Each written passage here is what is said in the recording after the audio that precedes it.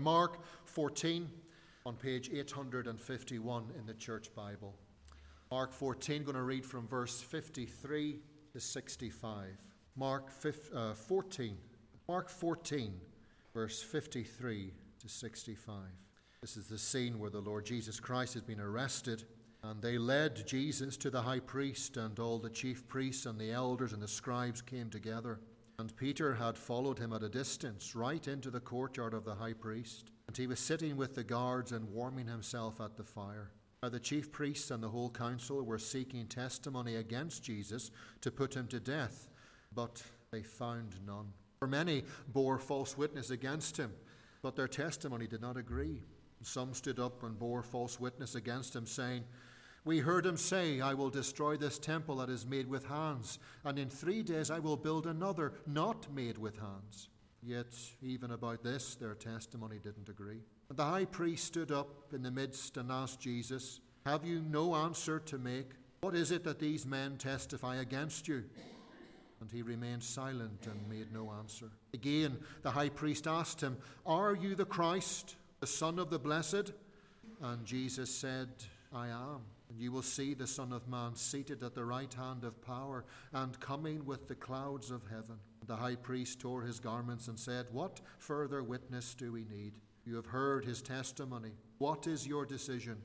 And they all condemned him as deserving death. And some began to spit on him and to cover his face and to strike him, saying to him, 'Prophesy.'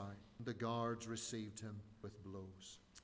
Let's pray. Our Lord, we thank you for this record of the Lord Jesus and what happened. And oh God, as we think of him again tonight, we pray for help, Lord. These are things we are all familiar with, things we would all agree with, but again we ask, oh Lord, stir our memory and stir our affections for our great Savior. Lord, bless the name of Christ to us tonight. We ask in his name. Amen.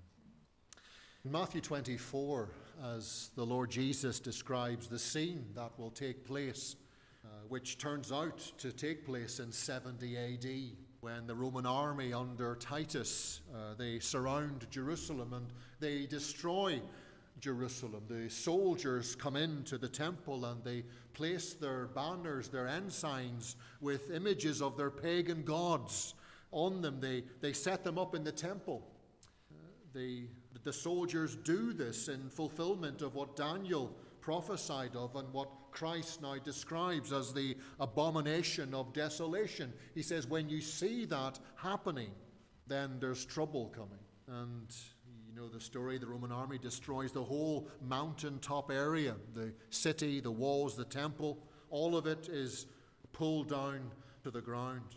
And the Lord Jesus goes on to say in verse 23, if anyone says to you, "Look, here is the Christ," or "There he is," do not believe it. For false Christs and false prophets will arise and perform great signs and wonders so as to lead astray, if possible, even the elect. See, I have told you beforehand.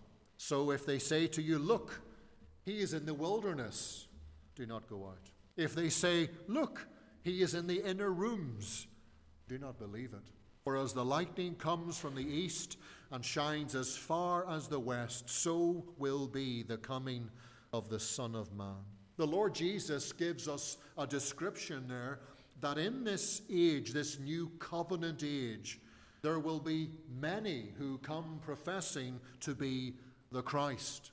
And when you look at history, both church history and secular history, there are many people. For example, a chap called Moses of Crete in the 5th century claimed to be the Christ.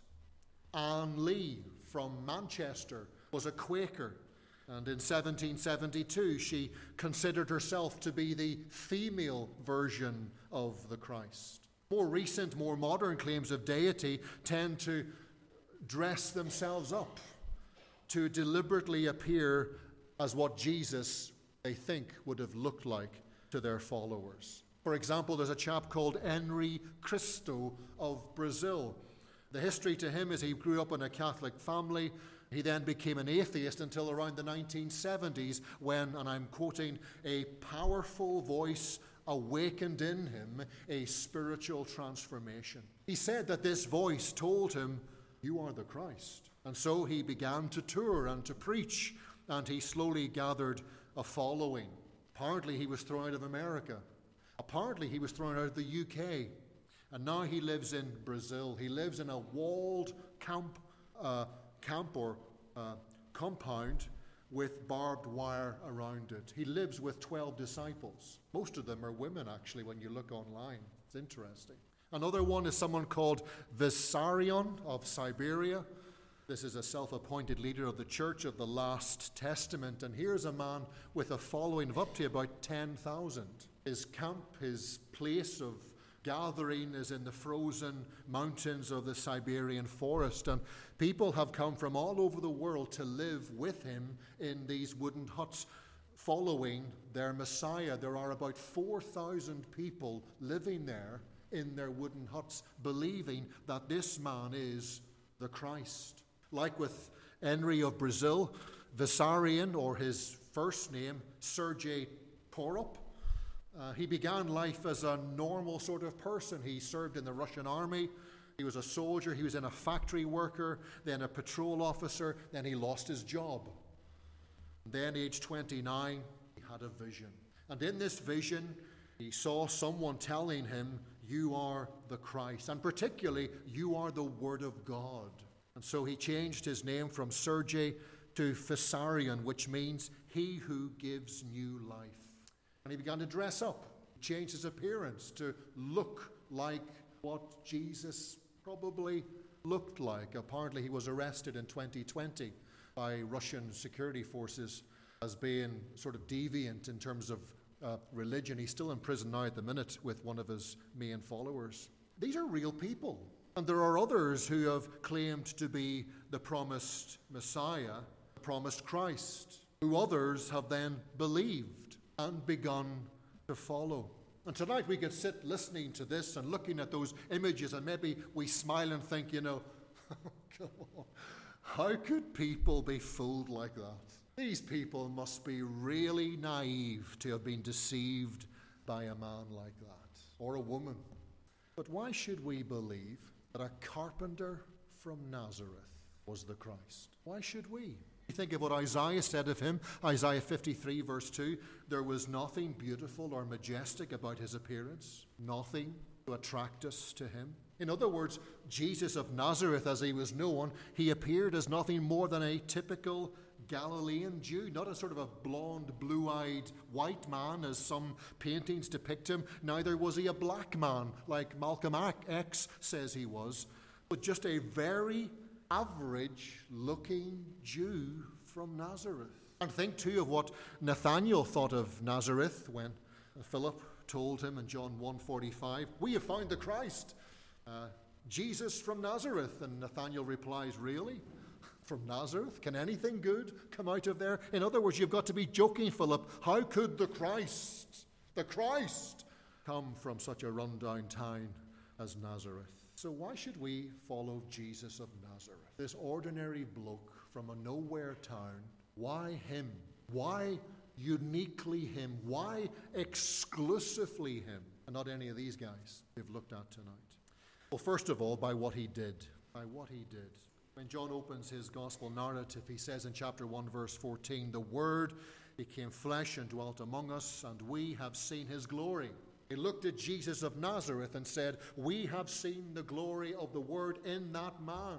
Glory as of the only Son from the Father, full of grace and truth. And then, as you know, because we've looked at it, John goes on to describe what that glory looked like. And where does he go first? He begins with the wedding at Cana and what Jesus did there when he turned the water into wine. He says in chapter 2, verse 11, this, the first of his signs Jesus did at Cana in Galilee, and manifested his glory. And his disciples believed in him. We saw his glory. Yes, he wasn't much to look at. Yeah, just an ordinarily looking bloke from a nowhere town. But from time to time, we saw the glory of God. Like at Cana, and John records 7 signs that manifested this glory as of the only Son. Healing the royal official's son, chapter 4. Healing the paralyzed man at the pool of Bethesda in Jerusalem, chapter 5. Feeding the 5,000 chapter 6. Walking on water, chapter 6 again. Healing the man born blind, chapter 9. Raising Lazarus from the dead, chapter 11. Arguably, there's an eighth when Jesus was raised from the dead, chapter 20. 8 signs to show the glory of God in this ordinary-looking bloke called Jesus of Nazareth. And that last one, the raising from the dead, that's what Paul highlights as the identifier. In Romans 1 verse 3, he says the good news is about God's Son Jesus. In his earthly life, he was born into King David's family line, and he was shown or declared to be the Son of God when he was raised from the dead by the power of the Holy Spirit. He is Jesus Christ our Lord. So these miracles manifested the glory of this man known as Jesus of Nazareth. They pointed to, they gave glimpses to who he really was. And you and I, when we read Scripture and we read these miracles, these signs and wonders, the great danger is that we become overly familiar with them, so much so that we lose the thrill of them, we lose the wonder of them. I don't know what your favorite film is, but I'm sure you've got a favorite film. How many times have you watched it? And you know how it ends, don't you? But after the 10th time, it's not like the first time. Maybe it was on a Christmas time and there it was again on TV, but you fell asleep through it because you've seen it before. You know how it ends. You know what song's coming next if it's a musical. All of these sorts of things, we can become so familiar with what at first blew us away. And the great danger is that you and I, we run out of praise because we have become dried up with wonder at what that man Jesus did. The signs and the wonders he did that set him apart as truly the Son of God. How he could read the thoughts of those around him. How he could see Nathanael where Nathanael was before he actually saw him. These were all factual, God-like acts that others who claimed to be the Christ couldn't do. Came across one humorous story of a guy called Arnold Potter. Arnold was a 19th century Mormon who, again, declared to be the Christ. Declared himself to be the Christ. He was a Mormon. He became a missionary for the Mormon Church. And then, as they all do, he experienced these personal revelations, and he wrote his own book, a revelation from God through him to people. He said it had been dictated to him by angels. Don't they all say that? Don't they all say that? Angel so-and-so came to me and said, you know, what has come before is all wrong. This is the truth. And this is what Arnold Potter believed. He was so convinced that he was the Christ, he had a tattoo put on his forehead. If he got it wrong after that, then boy, it's too late now. Potter Christ, the living God, morning star. He would walk around town wearing a white robe. He would preach his messages to whoever would listen to him. And of course, many did. And many became followers of him. I quote something here. In 1872, Potter informed his congregation that it had been revealed to him that it was now time for him to ascend bodily into heaven. He and his followers accordingly ascended a cliff, with Potter riding on a donkey until they reached the edge of a cliff. After a brief sermon in which he explained that he was now ascending to heaven but would return, Potter leaped from the edge and gravity prevented his ascension. End quote. Gravity prevented his ascension. You see, it's easy to say things about yourself and wear a white robe and ride on a donkey. Yes, and look Messiah-like. But Jesus actually did what was said the Messiah would do.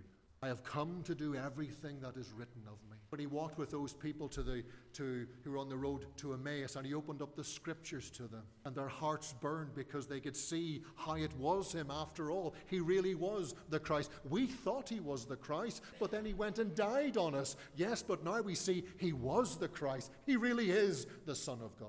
When John the Baptist, he wobbled a bit in his faith, and because he had preached that when the Christ comes with his winnowing fork and he's going to really be angry with all the sinners and so forth, and Jesus comes and he doesn't do that. He comes as merciful and lowly and loving and saying, love your enemy and Pray for those who persecute you. John wobbles a bit. And so he sends a couple of his disciples to ask Jesus, are you the one? Are you the Christ? And Luke writes in Luke 7:21, at that very time Jesus cured many who had diseases, sicknesses and evil spirits, and gave sight to many who were blind. So he replied to the messengers, go back and report to John what you've seen and heard. The blind receive sight, the lame walk, those who have leprosy are cured, the deaf hear, the dead are raised, and the good news is preached to the poor. Blessed is the man who does not fall away on account of me. Those things which Jesus lists, they're what the Old Testament prophets said the Christ would do when he came. And Christ did them. In the power of the Holy Spirit, Jesus did them and more. He did it to demonstrate and to confirm his identity as the Son of God. And now he tells us there'll be no more appearances until the coming again. So if somebody says, there he is, don't believe it. Don't believe it. The Christ has come. He's gone back. When he comes again, you'll know for sure that's the Christ. That is the Lord Jesus Christ. Secondly, we see the deity of Christ in what he said. For example, now we could refer to many examples, but just let me give you a few, and that's our reading tonight from Mark 14, when the Lord Jesus is standing accused at his trial, and there he is before the high priest, the chief priests, the elders, the scribes, the whole council of the leading people, the leading religious people of Israel, and they don't seem to be getting anywhere, finding real concrete evidence so that they can condemn Jesus to death. And the high priest asks Jesus straight out, are you the Christ, the Son of the Blessed? That is the question. This is the opportunity now. There's no confusion here. There's no mistakes here. And Jesus replies, I am. And you will see the Son of Man seated at the right hand of power and coming with the clouds of heaven. Let me just point out a couple of things from what Jesus says here. First of all, can you see clearly how Christ Jesus affirms who he is? You're asking me, am I the Christ? I'm telling you, yes, I am. And that would have, the alarm bells are ringing, the lights are flashing. But look at the way he says it. He doesn't say, yes, you're right. He says, I am. And again, that would have resonated with the people sat listening to him. Today, that doesn't seem so obvious to us. You know, David, are you the pastor of Welbeck Road Church? Yeah, I am. But in that context, that little phrase, I am, was the term used. It was the term reserved for God. This was God's personal name. He is the I am, who I am, Exodus 3, verse 14. This is what Jesus would regularly use in John's Gospel. We saw that in our study. The I ams. Or really, really explicitly in John 8:58, truly, truly, I say to you, before Abraham was, I am. And what do you read next? Well, straight away they pick up stones to stone Jesus to death because of his blasphemy. So they knew exactly what Jesus was saying, and Jesus meant to say what he said, I am. John 8:23, you read it, he said to them, you are from below, I am from above. You are of this world, I am not of this world. I told you that you would die in your sins, for unless you believe that I am he. Now that word he is not in the Greek. All Jesus says is, for unless you believe that I am, you will die in your sins. Just one more later on in John 8, when Jesus is about to be arrested in the Garden of Gethsemane. And as the crowd of priests and soldiers gather around him, he asks them who it is that they want. And they tell him, we're looking for Jesus of Nazareth. And in verse 5 it says, Jesus said to them, I am he. Again, that word he is not in the Greek. Jesus said to them, I am. And then verse 6, when Jesus said to them, I am he, and that word he's not in the Greek. Okay, so let me read it again. When Jesus said to them, I am, they drew back and fell to the ground. There's something in that makes goose pimples come up. Something profound there said in the twilight of that garden that so affects these men that they are confronted with the reality of what Jesus is saying to them. You're looking for Jesus of Nazareth. I am. Jesus is repeatedly telling them, I am. That's who I am. And the people know what he means. That's why they want to stone him. They know what he means by using that phrase again and again. And then secondly, Jesus often referred to himself as the Son of Man, and especially here, there before the high priest, he uses it really blatantly. You will see the Son of Man seated at the right hand of power and coming with the clouds of heaven. That picture of the Son of Man coming with the clouds of heaven, that's what Daniel saw. Daniel chapter 7. I saw someone like a Son of Man coming with the clouds of heaven. And that to the Jews that's always the Messiah, the King of Kings, the anointed King. That's the one that they were supposedly waiting on for all their time. He was given authority, honor, and sovereignty over all the nations of the world, so that every people of every race and nation and language would obey him. His rule is eternal. It will never end. His kingdom will never be destroyed. What kind of person would you say that is? What kind of person has a kingdom, has a dominion that is indestructible? What kind of person has full authority, full sovereignty over all the nations of the world, for all the peoples of the world to serve him?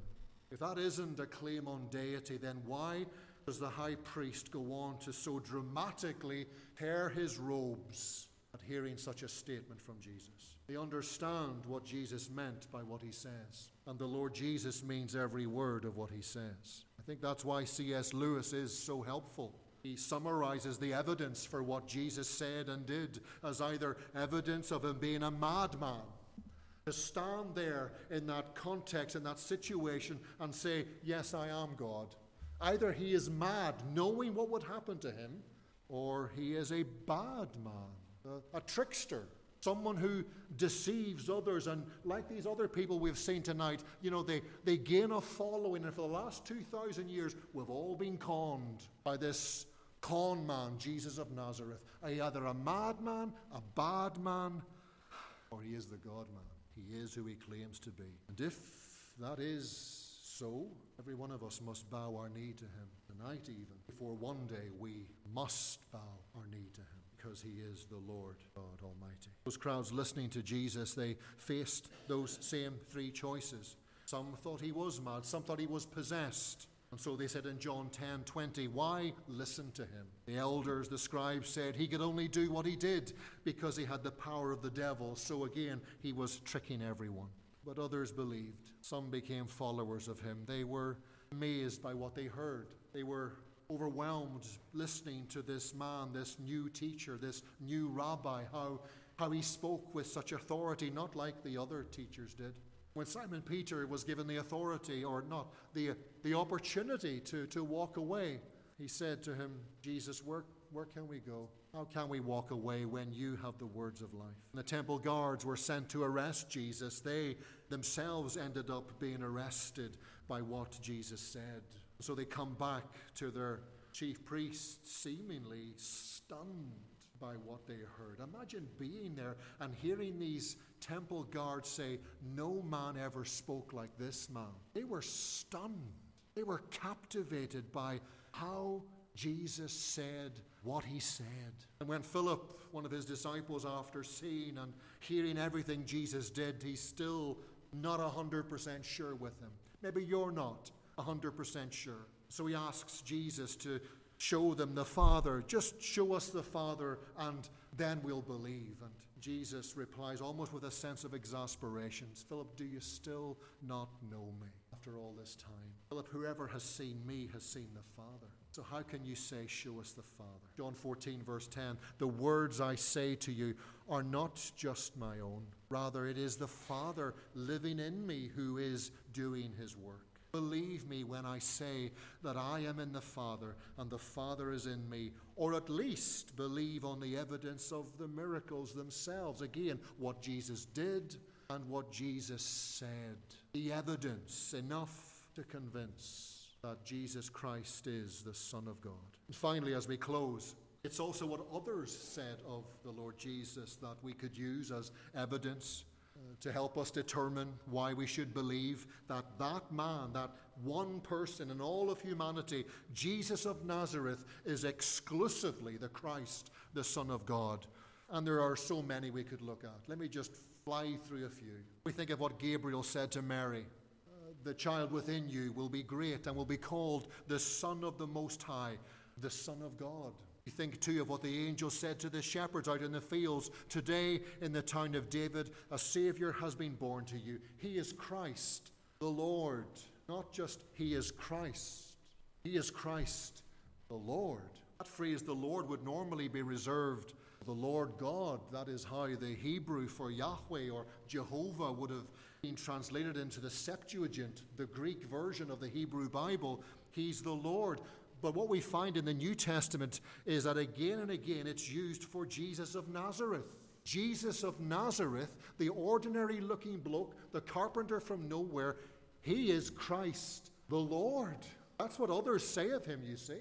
Even the word for God, theos, you'll often find that word used in the New Testament for Jesus Christ. Peter, for example, 2 Peter 1 verse 1, speaking of the righteousness of our God and Savior, Jesus Christ. Titus 2 verse 13, waiting for our blessed hope, the appearing of the glory of our great God and Savior, Jesus Christ. Finally, we close tonight with arguably the greatest declaration, the greatest affirmation someone else, a human, could give to Jesus of His deity. And we're thinking of Thomas. Thomas there up in the upper room, and a week prior to this, Christ had appeared. The risen Jesus had come amongst the disciples, but Thomas wasn't there. And so, having experienced Christ among them, they tell Thomas, we have seen the Lord. He's alive. And Thomas goes, I don't get it. I don't believe it. I won't believe it until I can see it with my eyes and put my finger in His hands and in His side. Then I will believe that Jesus of Nazareth is the Christ who would rise from the dead. And in His mercy, Christ comes and appears before Thomas. And Thomas, seeing Jesus, is so overwhelmed by the glory again. We have seen His glory. Thomas saw the glory of the risen Lord Jesus Christ, and he simply yet profoundly replies, my Lord and my God. Both words He gives to Jesus. I wonder how much do we need to be persuaded? Courts today will say, is it beyond reasonable doubt? Looking at the evidence of the person, is it beyond reasonable doubt that Jesus of Nazareth is the person He claimed to be? I would say so, but then I believe. You see, until the Holy Spirit opens your eyes to see that evidence, even with overwhelming evidence like they had in those days, they still wouldn't believe. After Jesus raised Lazarus from the dead, you read, some of them went down to the high priest and told him what had happened. And what did the high priest do? Let's plan. How can we get rid of this Jesus? We need to believe, and yet only the Holy Spirit can enable us to believe. We could say, as Thomas said, after all we have seen of Jesus tonight, He is indeed my Lord and my God. Let's pray. Lord God, we thank You for tonight's message and the image of our Savior Jesus. We pray, Lord, for that enabling help of the Holy Spirit. We do confess, O God, that, Lord, having heard so much of Him and read so much of Jesus, Lord, we are a little dry. We pray, Lord, that You would revive us. We pray for fresh oil upon our hearts, that we would indeed love Him, know Him afresh, and be captivated by Him again. Come to us, please, we pray, Lord. Will You do this because You love Jesus, Father? Please, will You do it for His sake? Do it in us for His sake, Lord. Please, for we need You, Lord. We ask this for ourselves and for all Your church in the UK. Lord, revive us in these days, we pray. In His name, amen.